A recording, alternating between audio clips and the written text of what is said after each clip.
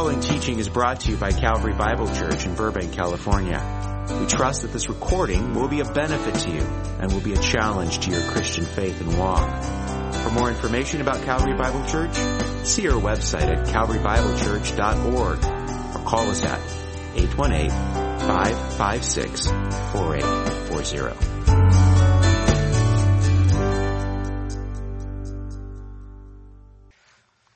Father, again, you've given us the privilege to come together in the name of your Son and to read and to study and to learn and to seek to apply what his death has accomplished for us, that we could please you.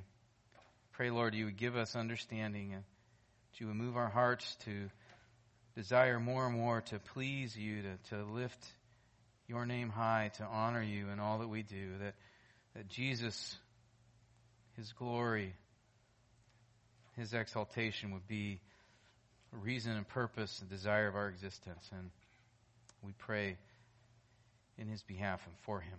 Amen.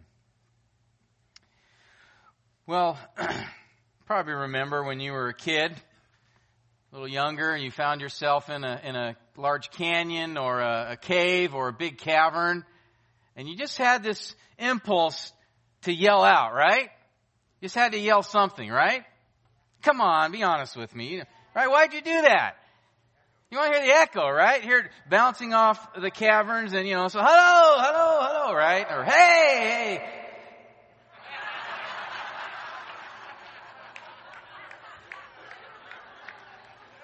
Do it again. Hello. John.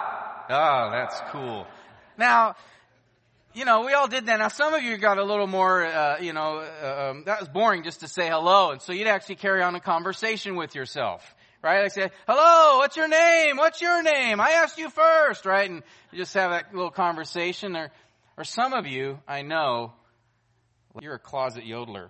I'll bet when you get in a canyon, you just start yodeling, right? I mean, what could be more cool than yodeling in the Grand Canyon?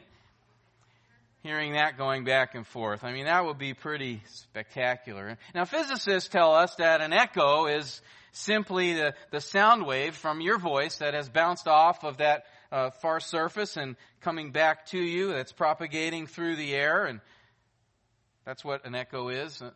Now, you don't hear echoes in your house because the rooms are too small. The speed of sound is too fast, so that the time difference between when it leaves your mouth and when it comes back to your ear is just so very small. So you don't hear echoes there, unless maybe you have a screaming toddler, and then, of course, there's a lot of echoing going on. But that word echo that we use actually comes from a Greek word, echo. It means sound.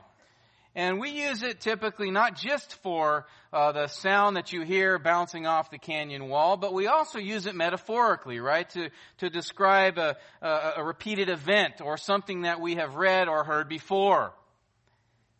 And I mention echoes this morning because of our next minor prophet, Zephaniah, whose prophecy seems to be an echo of the prophets that came before him. In fact, I titled today's message, as you can see behind me, haven't we heard this before? Because the themes, the flow of thought, the words, the descriptions, they're all very similar and sound very much like what Hosea or Joel or Amos or Micah or Nahum have already said. But Zephaniah is not merely an echo. For in the midst of his message, he also gives us insight into the character of God and into what motivated God to say what he said through the prophets. And so if you've not yet done so, please turn with me to the book of Zephaniah.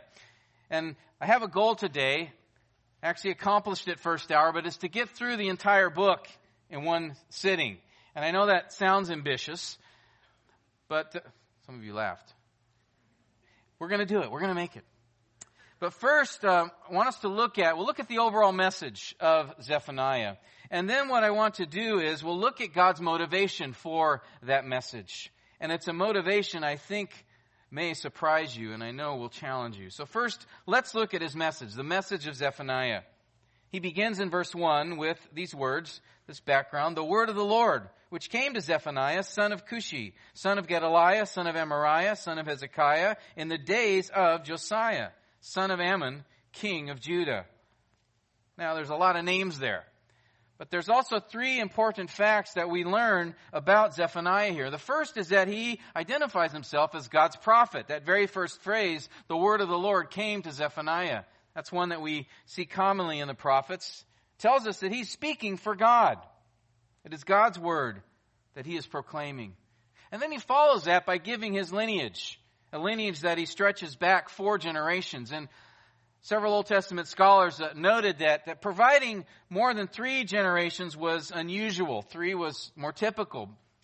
One reason he may have added that 4th was to show us that he came from royal blood. At least that's what I think. Hezekiah here likely refers to King Hezekiah, the godly king of Judah.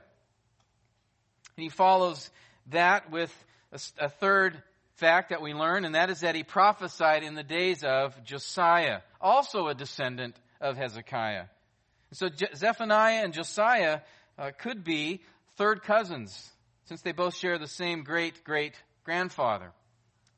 Now, a lot happened since Hezekiah's reign. In fact, I have a little slide here, just I know some of you are more visual to help kind of see this, so that's your cue. Thank you. Hezekiah's reign took place about 80 years before Josiah, before the time of Zephaniah's ministry. Hezekiah, again, was the king of Judah, and he was king at the time when the 10 northern tribes of Israel had been overtaken and decimated by Assyria. We talked a lot about Assyria and the judgment to come, especially in Amos. And so Assyria had wiped out those northern tribes, scattered them all over the empire. They were no longer a nation. But Judah remained a nation under the reign of Hezekiah. 2 Kings 18 describes Hezekiah as a godly king. In fact, it says that he trusted in the Lord more than any other king of Judah that was before him or after him. He was a man who clung to the Lord. But such was not the case for his son Manasseh. And though Manasseh enjoyed the longest reign of any king in the history of Israel or Judah, a reign that lasted 55 years, his time on the throne brought about the worst spiritual condition that Judah had ever faced. For Manasseh, he not only endorsed idol worship, he brought that worship, the worship of idols and the immorality and the debauchery that came with it, into the very temple of God.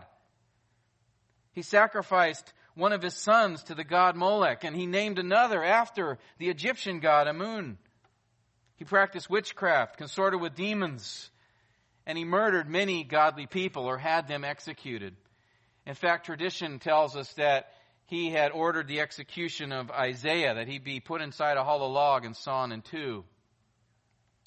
And so, 2 Chronicles 33:9 tells us that Manasseh misled Judah and the inhabitants of Jerusalem to do more evil than the nations whom the Lord destroyed before the Israelites.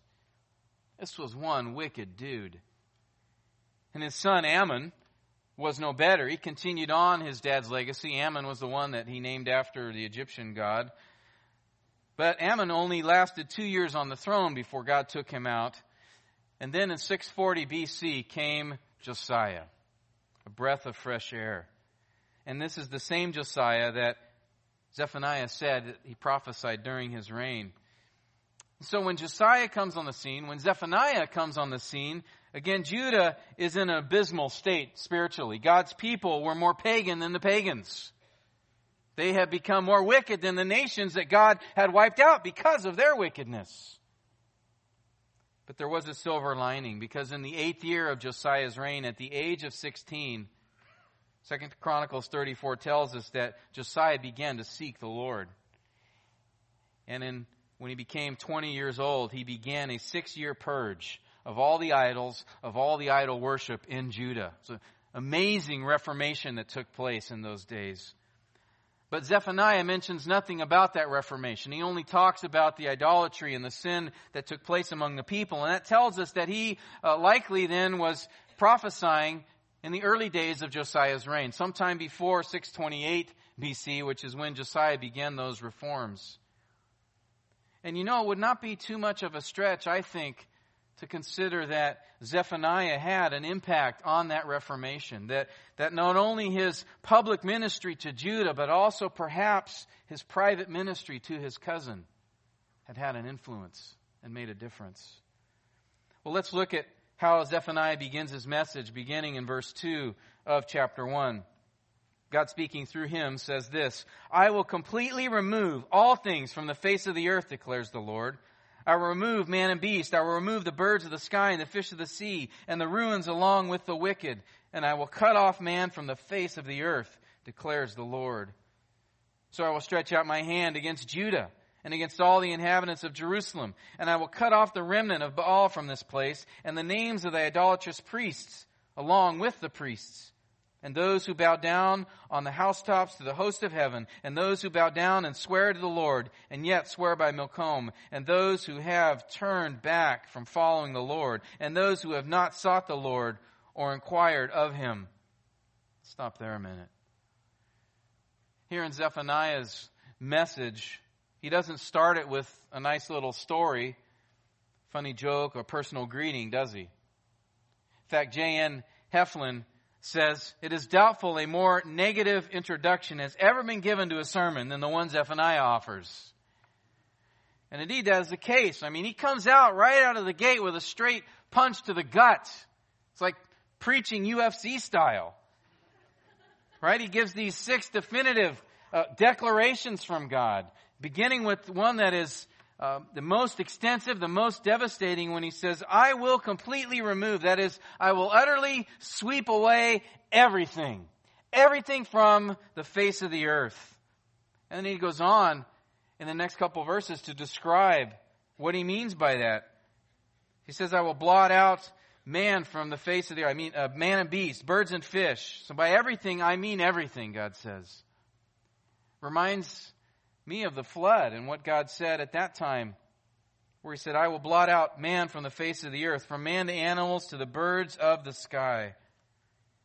Indeed, Zephaniah could not have a more terrifying beginning to his message. And in verse 4, God then aims his sights squarely on Judah. And he gives the reason for his judgment upon them, and it was primarily because of what? What does God say he was bringing this judgment for? Because of their idol worship, their idolatry, right? Their false gods. And Judah had collected quite a few of them. They had a full repertoire of gods. Again, they were more pagan than the pagans. The nations around them, hey, you got some gods, bring them on in. We'll include them and we'll make them part of the party here. We'll worship them too.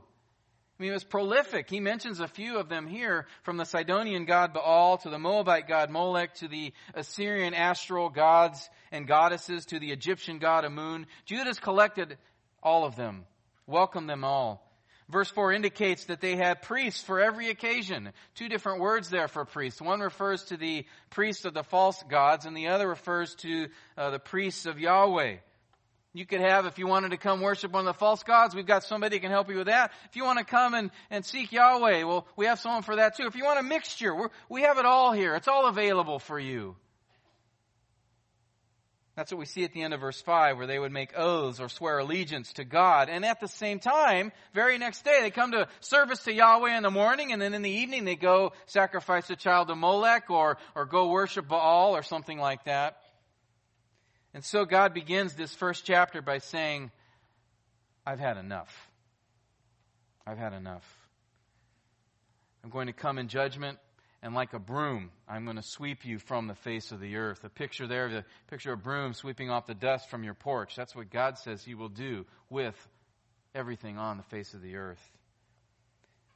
He then says in verse 7, be silent before the Lord God. For the day of the Lord is near, for the Lord has prepared a sacrifice. He has consecrated his guests.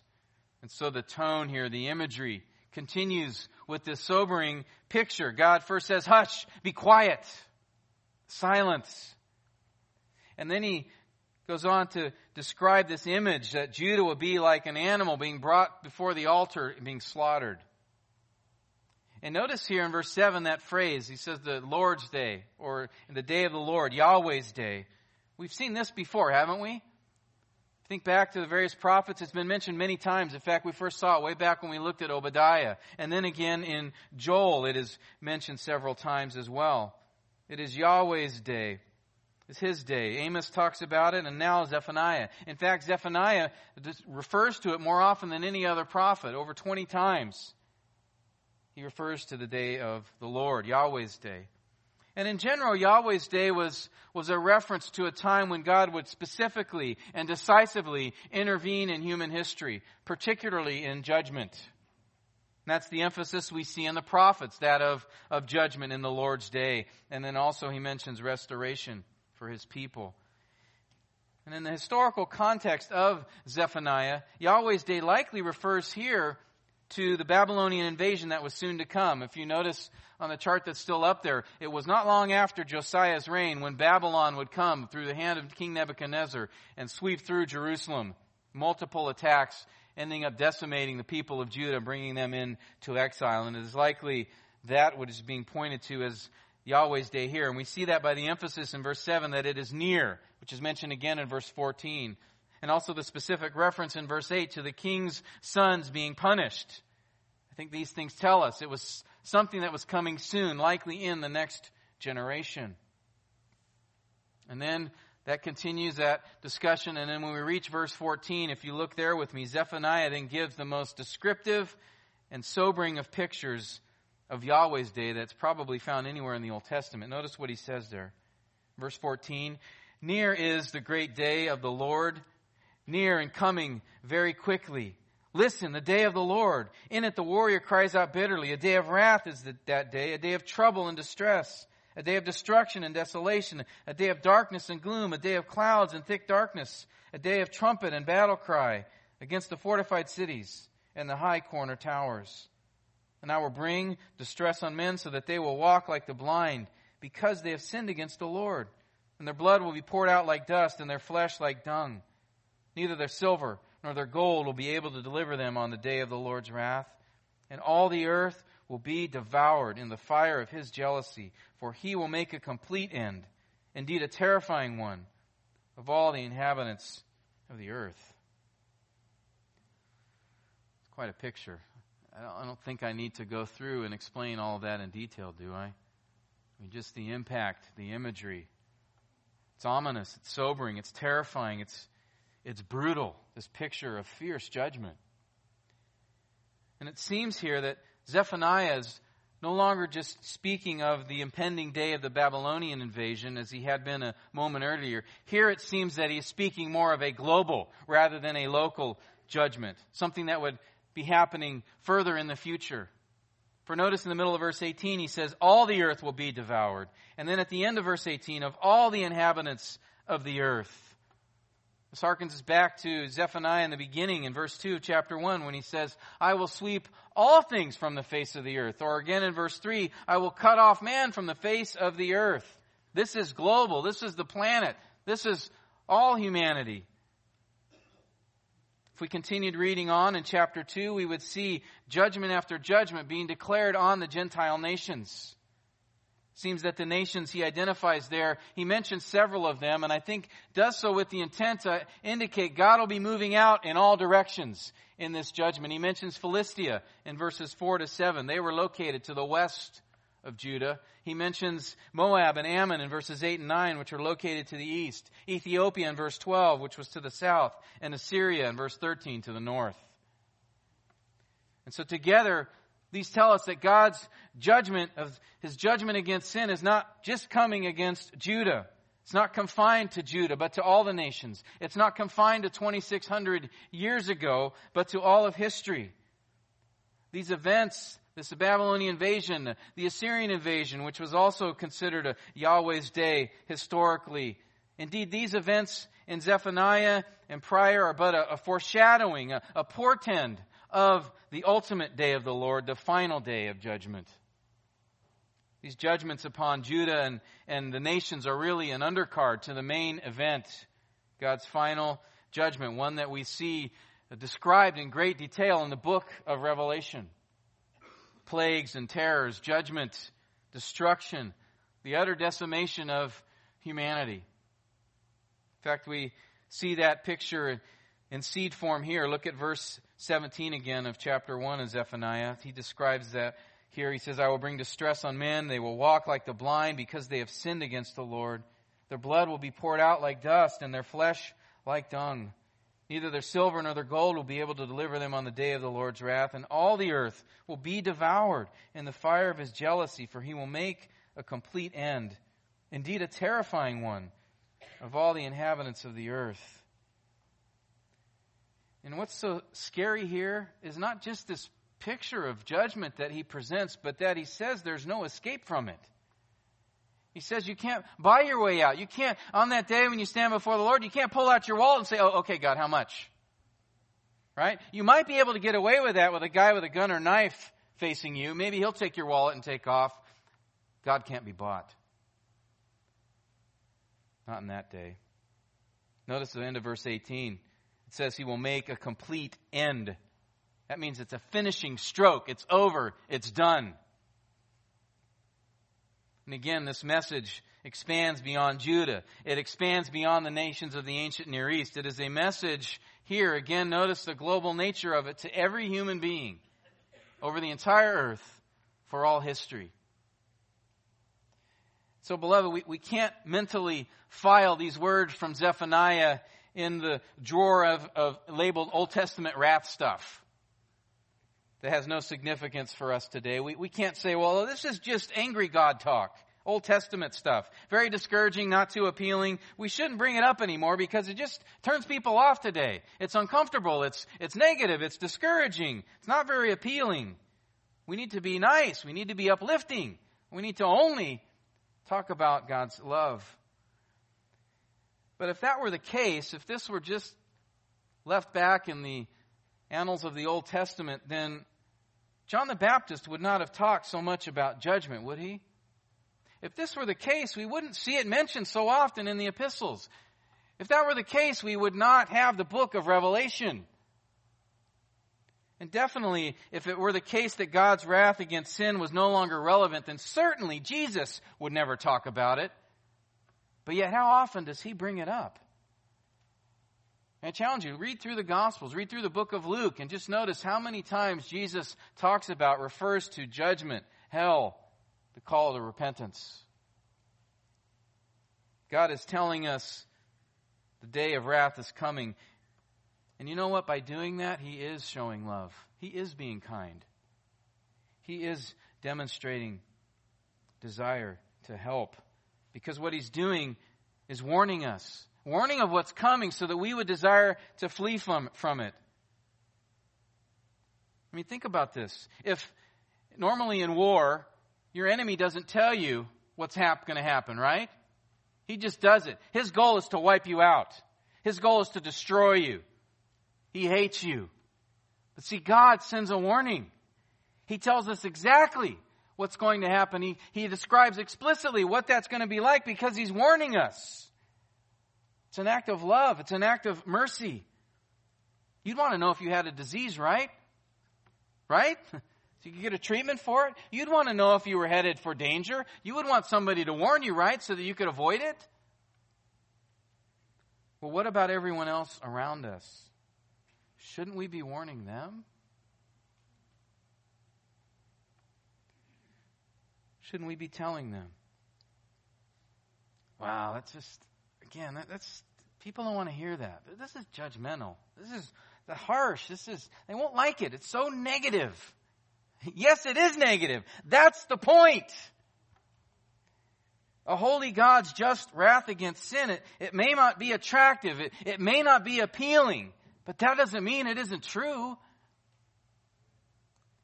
God paints these graphic and terrible pictures of judgment here. And remember, this isn't going to be on a big screen in CG someday. This is going to really happen. The things we read about in Revelation, the things we read about here in Zephaniah and the other prophets, the things Jesus spoke of in the apostles, they're not fantasy. There is a final day of judgment coming. It's not some far removed event that has nothing at all to do with us today because, again, beloved, judgment is coming. Hell is real. I don't like to talk about it. It's real. We can't put our heads in the sand. And we can't let others force us to do that because just like we need to hear the message, so too do they. Because it is God's desire that they turn, right? He's providing this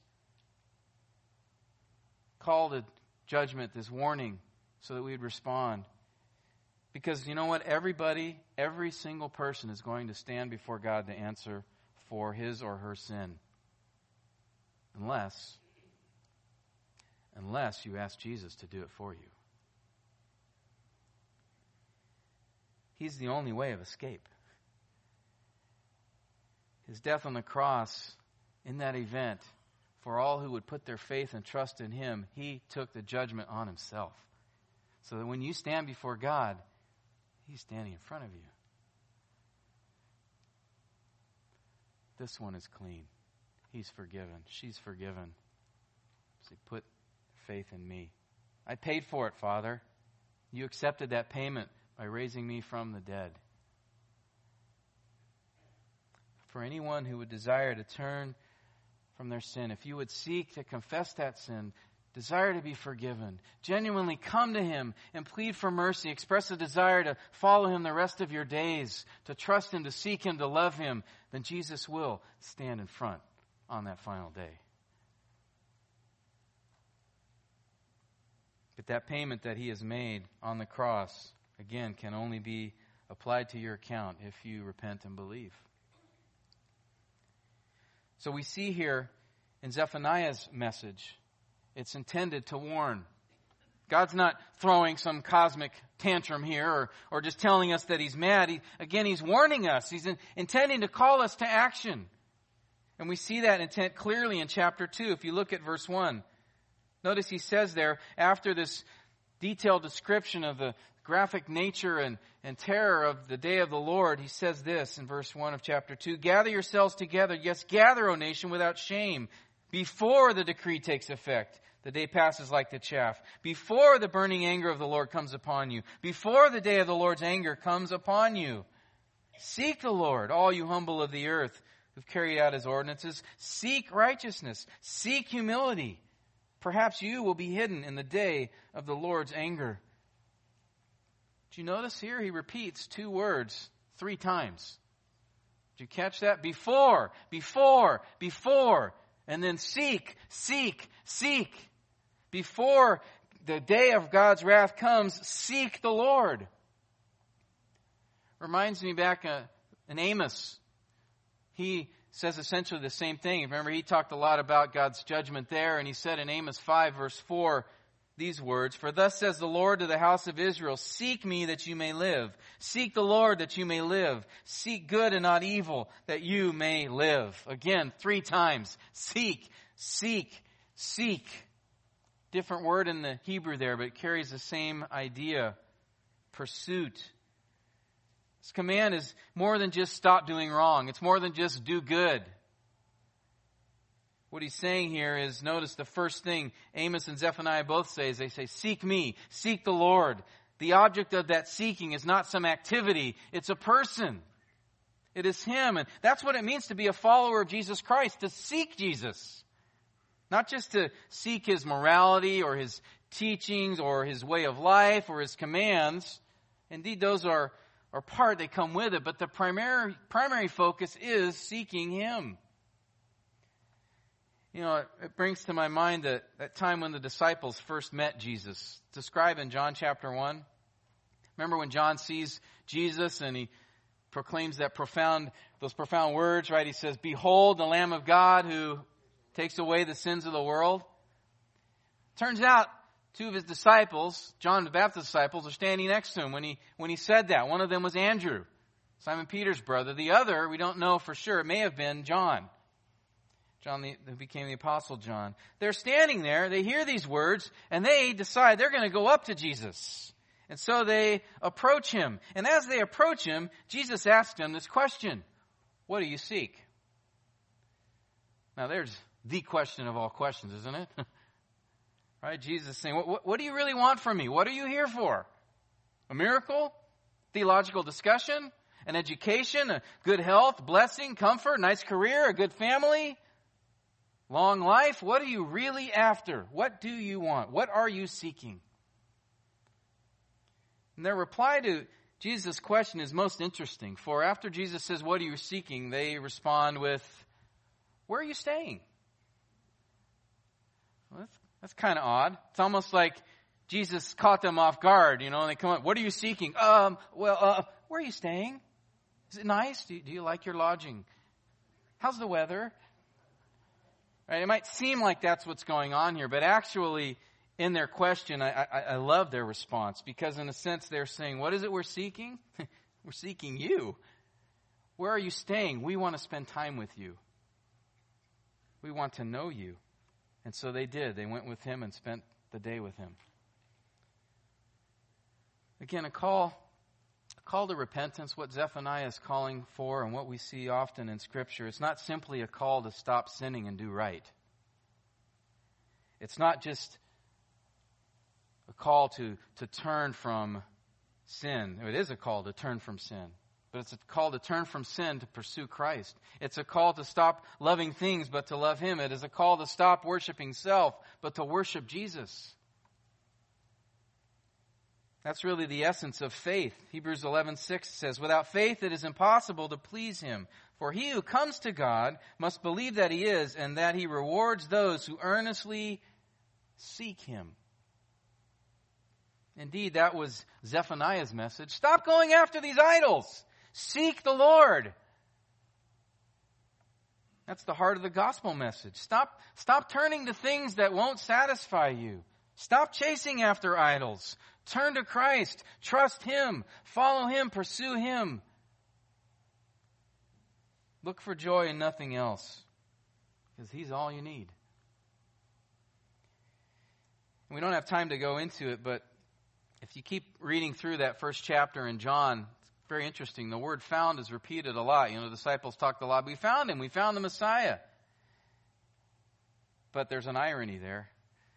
We learn actually it was the Messiah who found them. In fact, remember what He told Nathanael a little bit later? He said to him, before Philip called you, when you were under the fig tree, I saw you. This is a reminder that God is the one who draws us.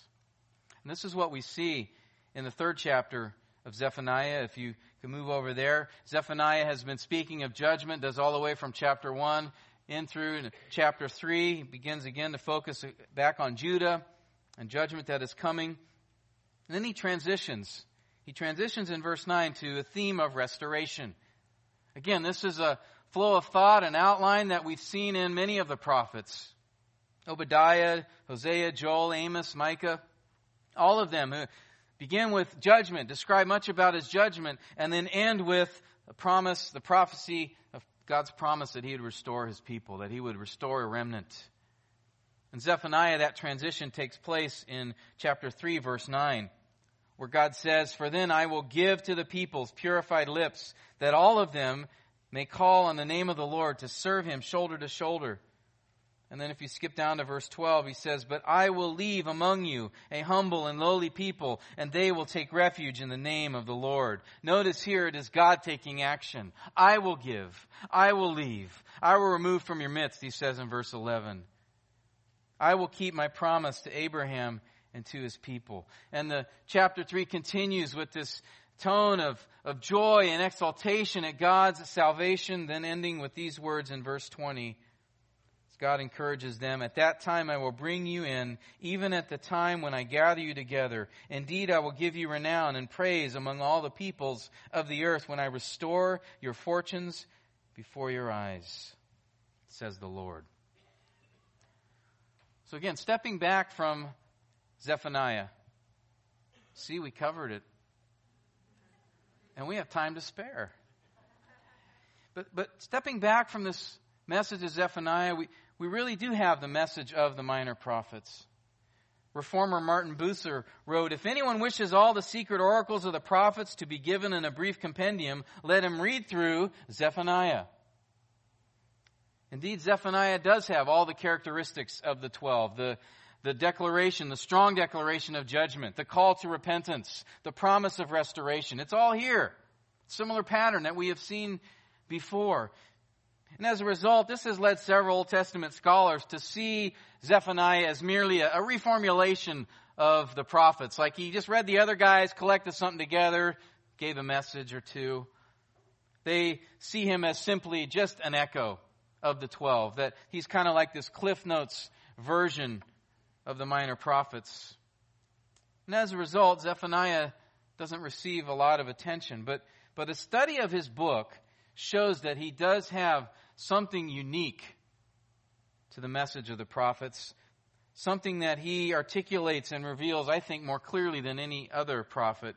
It is a truth about one of God's attributes, one that helps to explain or give the reason for the motivation for God's wrath against sin. And we find it in two separate verses in Zephaniah. He repeats this phrase twice, toward the beginning of his book and toward the end. The first is in Zephaniah 1:18, and then again in Zephaniah 3:8. And I want you to see if you can find the thing that he repeats in both of those verses. Back at Zephaniah 1:18, let me read it again. Neither their silver nor their gold will be able to deliver them on the day of the Lord's wrath, and all the earth will be devoured in the fire of his jealousy, for he will make a complete end, indeed a terrifying one, of all the inhabitants of the earth. Then look at Zephaniah 3:8, where he says, Therefore wait for me, declares the Lord, for the day when I rise up to the prey. Indeed, my decision is to gather nations, to assemble kingdoms, to pour out on them my indignation, all my burning anger. For all the earth will be devoured by the fire of my zeal. Now, both of these verses speak of God's wrath, his judgment against sin. Notice there he gives different synonyms: anger, wrath, indignation. We see that in both verses. But did you catch what motivated it? And why? It's found in a phrase, again, that he repeats in both passages. Do you see it? What is it? You got it. 1:18, all the earth will be devoured in the fire of his jealousy. 3:8, all the earth will be devoured by the fire of my zeal. At least that's how the New American Standard translates it. Those words jealousy and zeal actually come from the same word in Hebrew, kinah. So why they translated it differently in each passage, I don't know, because the word means the same thing in both. In the ESV, I like how they put it. They consistently say it in both cases. In the fire of his, or my, jealousy, all the earth shall be consumed. So again, what was it that motivated God's wrath? The jealousy of God. Now that's an attribute you don't often hear talked about. It seems kind of rather unseemly to talk about God as jealous. A negative connotation to that. That's, as Shakespeare's Iago said to Othello, "O beware, my lord, of jealousy. It is the green-eyed monster which doth mock the meat it feeds on." Indeed, that is how jealousy is perceived, usually as this envy, this selfishness, this coveting, wanting something that someone else has. It's often associated with the insecure, possessive husband who becomes controlling and abusive. But in relation to God, that is not the biblical sense of the word kinah. When speaking of the jealousy of God, we should not see it as we do our lustful, sinful envy. For regarding God's jealousy in the Bible, it's not talking about God wanting something that he doesn't possess, right? He possesses everything. It's all his. It's not like he looks around the earth and says, "Oh, I want that. I want that." No, it's his. Everything's his. He owns it all. His jealousy cannot mean that he needs attention or that he craves praise. Acts 17:25 says God has no needs. In fact, he meets our needs. We're the ones with the needs, not him. His jealousy cannot be the insecurity of losing someone's affections or attention, for God has no insecurities. Do you realize God is perfectly satisfied and content and happy in himself? He didn't create us because there was a void in his heart that needed to be filled. We are not here because of some need that God had. He in his love and mercy created us. We are the ones, again, that have the needs and insecurities, not God. He is content within himself. He always has been, and he always will be. That's a profound thought. Give that some meditation this week. So then what does it mean that God is jealous? Well, think back 10 commandments. You remember what the first commandment was, Exodus 20? You shall have no other gods before me, right? And he goes on to say, you shall not make for yourself an idol or any likeness of what is in heaven above or on the earth beneath or in the water under the earth. You shall not worship them or serve them. Why? For I, the Lord your God, am a jealous God. Exodus 34. God tells the Israelites as they are about to enter the promised land, He tells them, you need to wipe out, destroy all the idols of the Canaanites so that you would not be tempted to serve and worship those idols. In verse 14 of Exodus 34, He says, you shall not worship any other God, for the Lord, whose name is jealous, is a jealous God. He stepped it up a notch there. Not just saying that He is jealous, but His name is jealous. It's part of His character, His nature, who He is. Just as He is love and mercy and justice and holiness and compassion, He is jealous. This is profound to consider. Moses repeated the same thing to the next generation of Israelites in Deuteronomy 4 as they were about to enter the land, and again warns them, don't worship the idols that are in the land. And then he adds this, for the Lord your God is a consuming fire, a jealous God. Same exact language that Zephaniah used. Like a fire that's devouring. So does this mean that God felt threatened by these idols? Does this mean that He's worried about losing their praise and worship to these false gods? No, God gives the reason in Isaiah 42:8 when He says, I am Yahweh, that is my name. I will not give my glory to another, nor my praise to graven images. 48:11 of Isaiah, He says, for my own sake I will act. How can my name be profaned? My glory I will not give to another. Or in Ezekiel 39:25, He says, therefore thus says the Lord God, I will restore the fortunes of Jacob and have mercy on the whole house of Israel, and I will be jealous for my holy name. So in wrath, in judgment, in care, in blessing, I'm doing all this for one reason and one reason alone, God says, for my glory. And I'm not going to share it with anyone else because it doesn't belong to anyone else. Nothing else in this universe deserves to be honored and praised because it all emanates from Him. It all came from Him and continues to come from Him. All of these passages, they convey this one key truth that we must understand, that God is jealous for His name. He is jealous for His glory. He has this passionate, all-consuming zeal, this continuous commitment to protect His honor. In fact, theologian Wayne Grudem defined jealousy in this way of God, I think, very well. He said, God's jealousy means that God continually seeks to protect His own honor. He will not share His glory with another because that would be elevating that other thing to a status or position that's not consistent with its nature. Because there are no other, well, you tell me this, are there any other infinite, holy, eternal, perfect beings in this universe? No. By far, no. There's only one. No one deserves God's glory. In addition, sharing His glory would be inconsistent and untrue with who He is because He'd be acknowledging or saying that He's less than the sovereign, unsurpassed, transcendent, all-powerful, glorious God of the universe. And so God zealously protects His glory. It belongs to Him. It's His.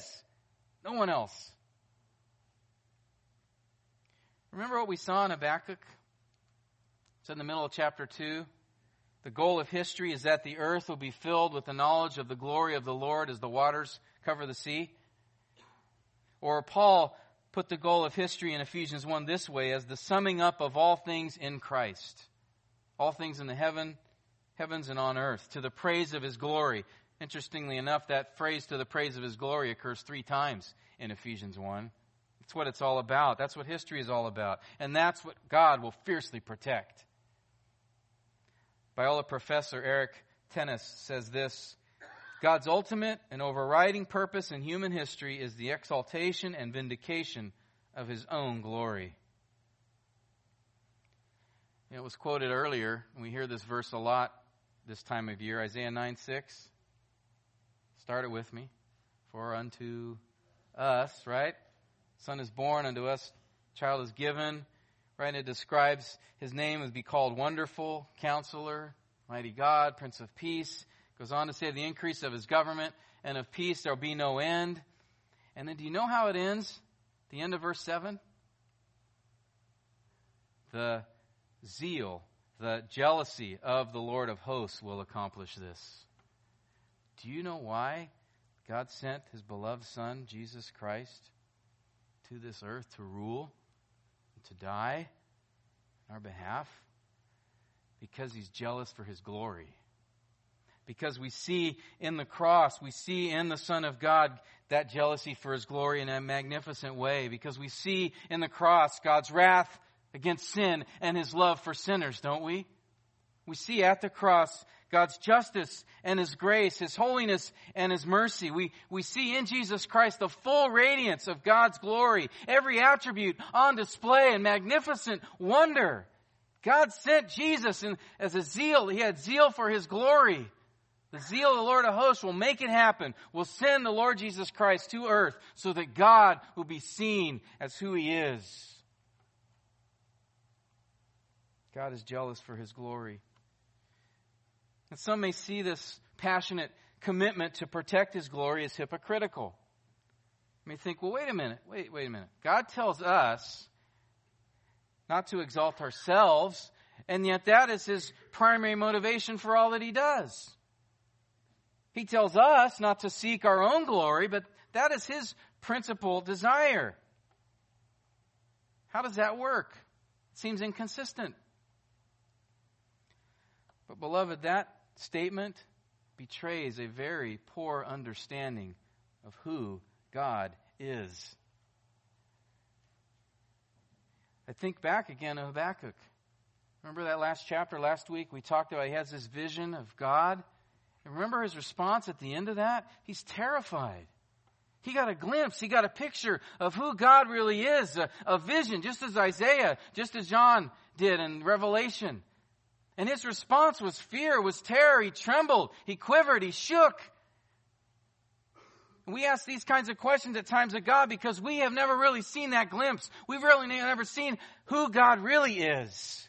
If we would just have a little picture, a little taste, we would say, yes, God deserves all glory. He deserves all praise. We should do nothing that ever takes away from him. For look at how amazing he is. Look at how awe-inspiring he is.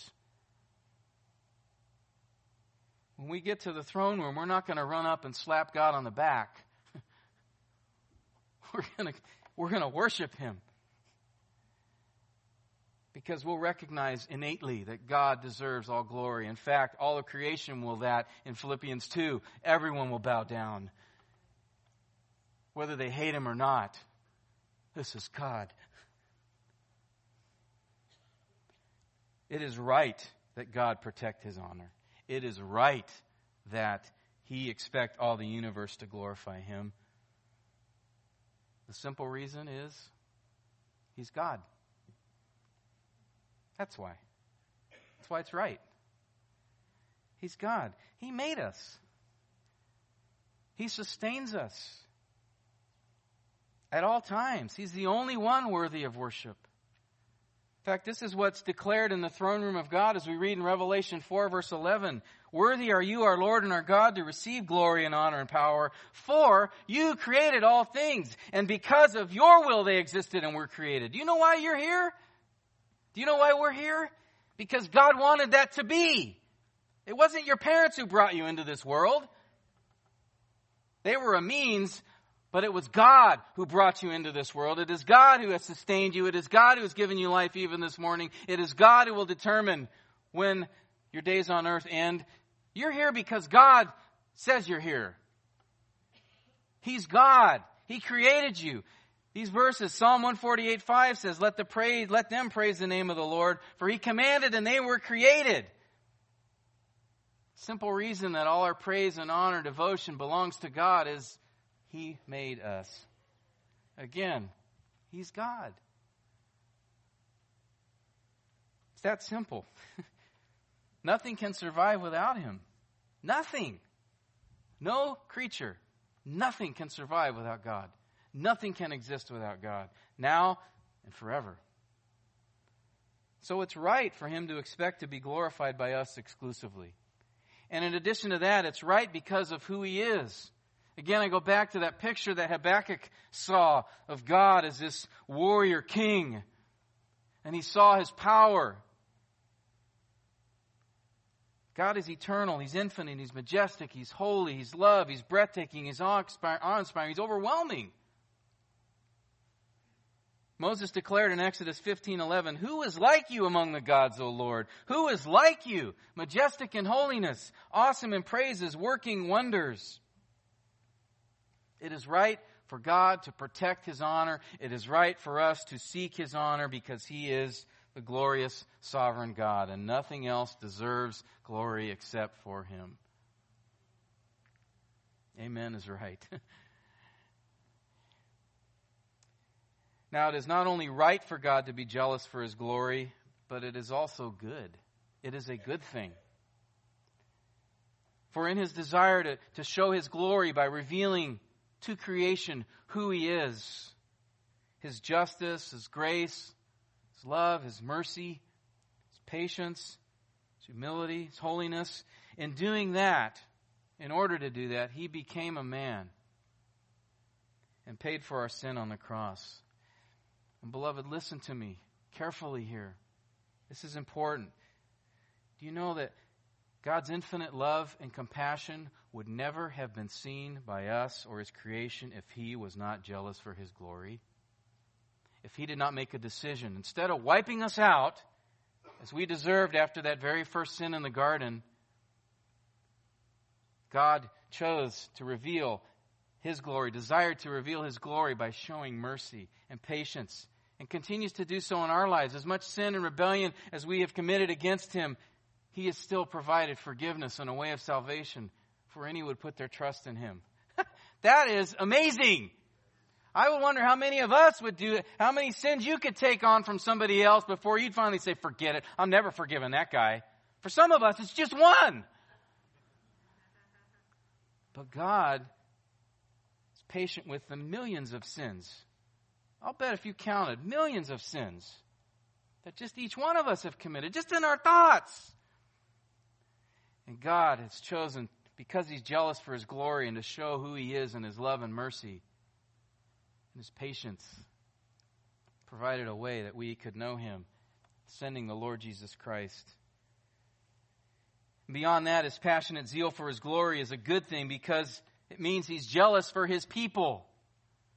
And that if there's anything that attacks or seeks to undermine or take away from our relationship with God, God will fiercely go after that. Because he's jealous for our faithfulness to him. He's jealous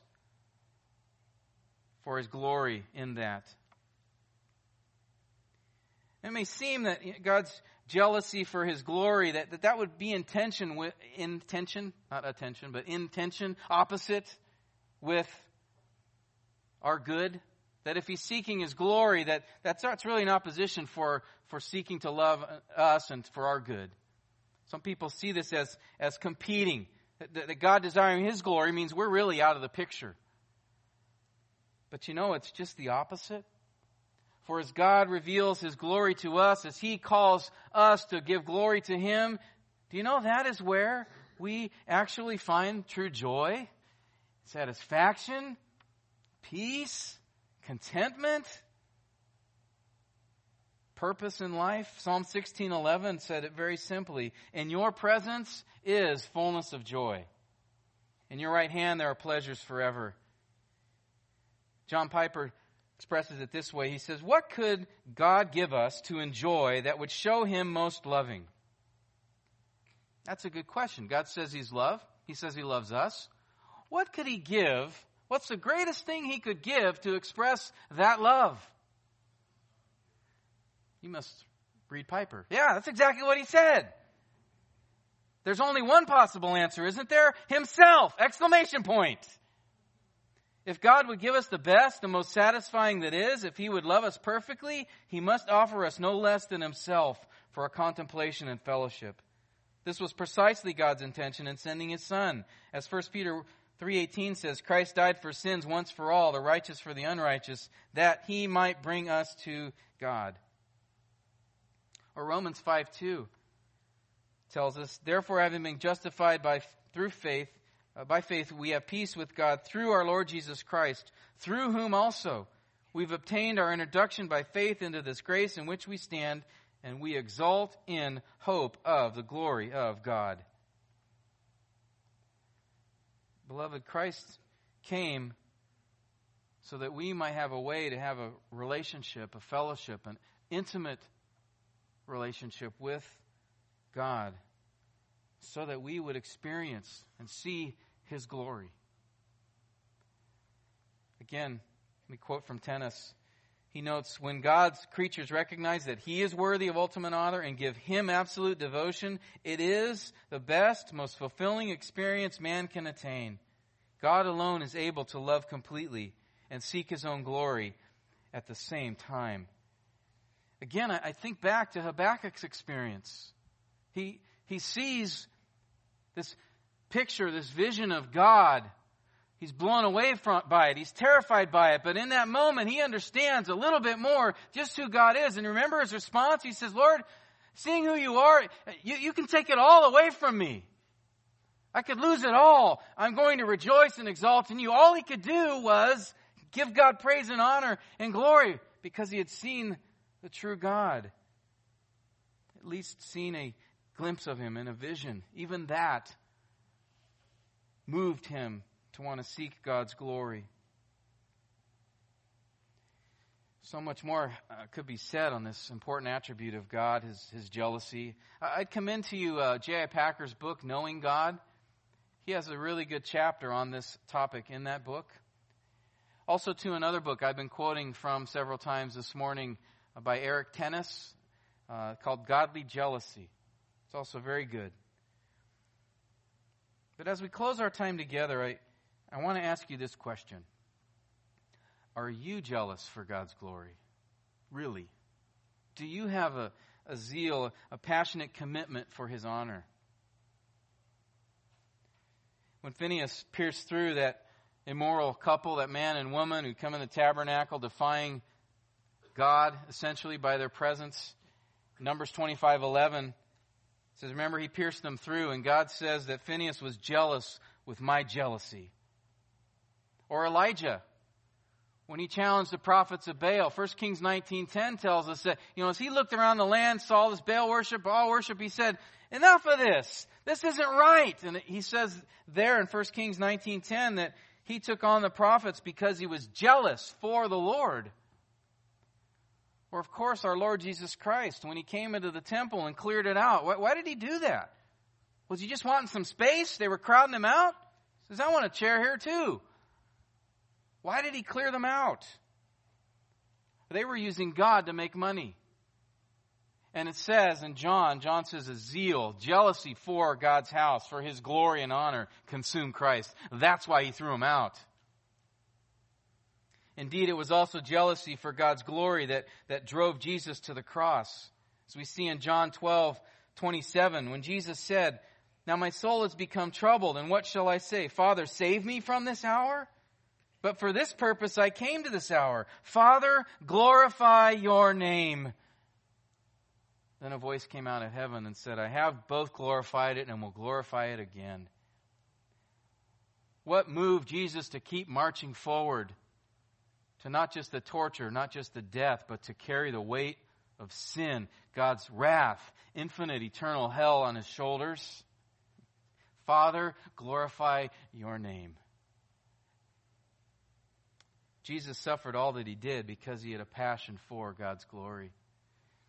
And Hebrews 12:2 reminds us there was joy in that pursuit, that as He suffered, as He endured, there was a joy set before Him. So, beloved, may our Savior's example encourage us that in seeking the glory of God, in glorifying Him, and being jealous for it as He is, we too find true lasting joy in Him. Let's pray.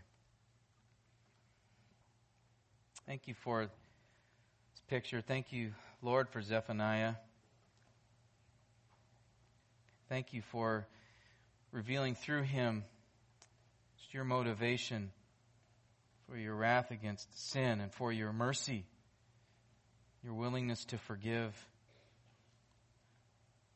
because you're jealous for your glory. And it is right and it is good. We thank you that in that passionate zeal to protect your honor, that to show us who you are, you sent your only Son, your beloved Son. Thank you, Lord Jesus, for coming, that we may see just how glorious you are.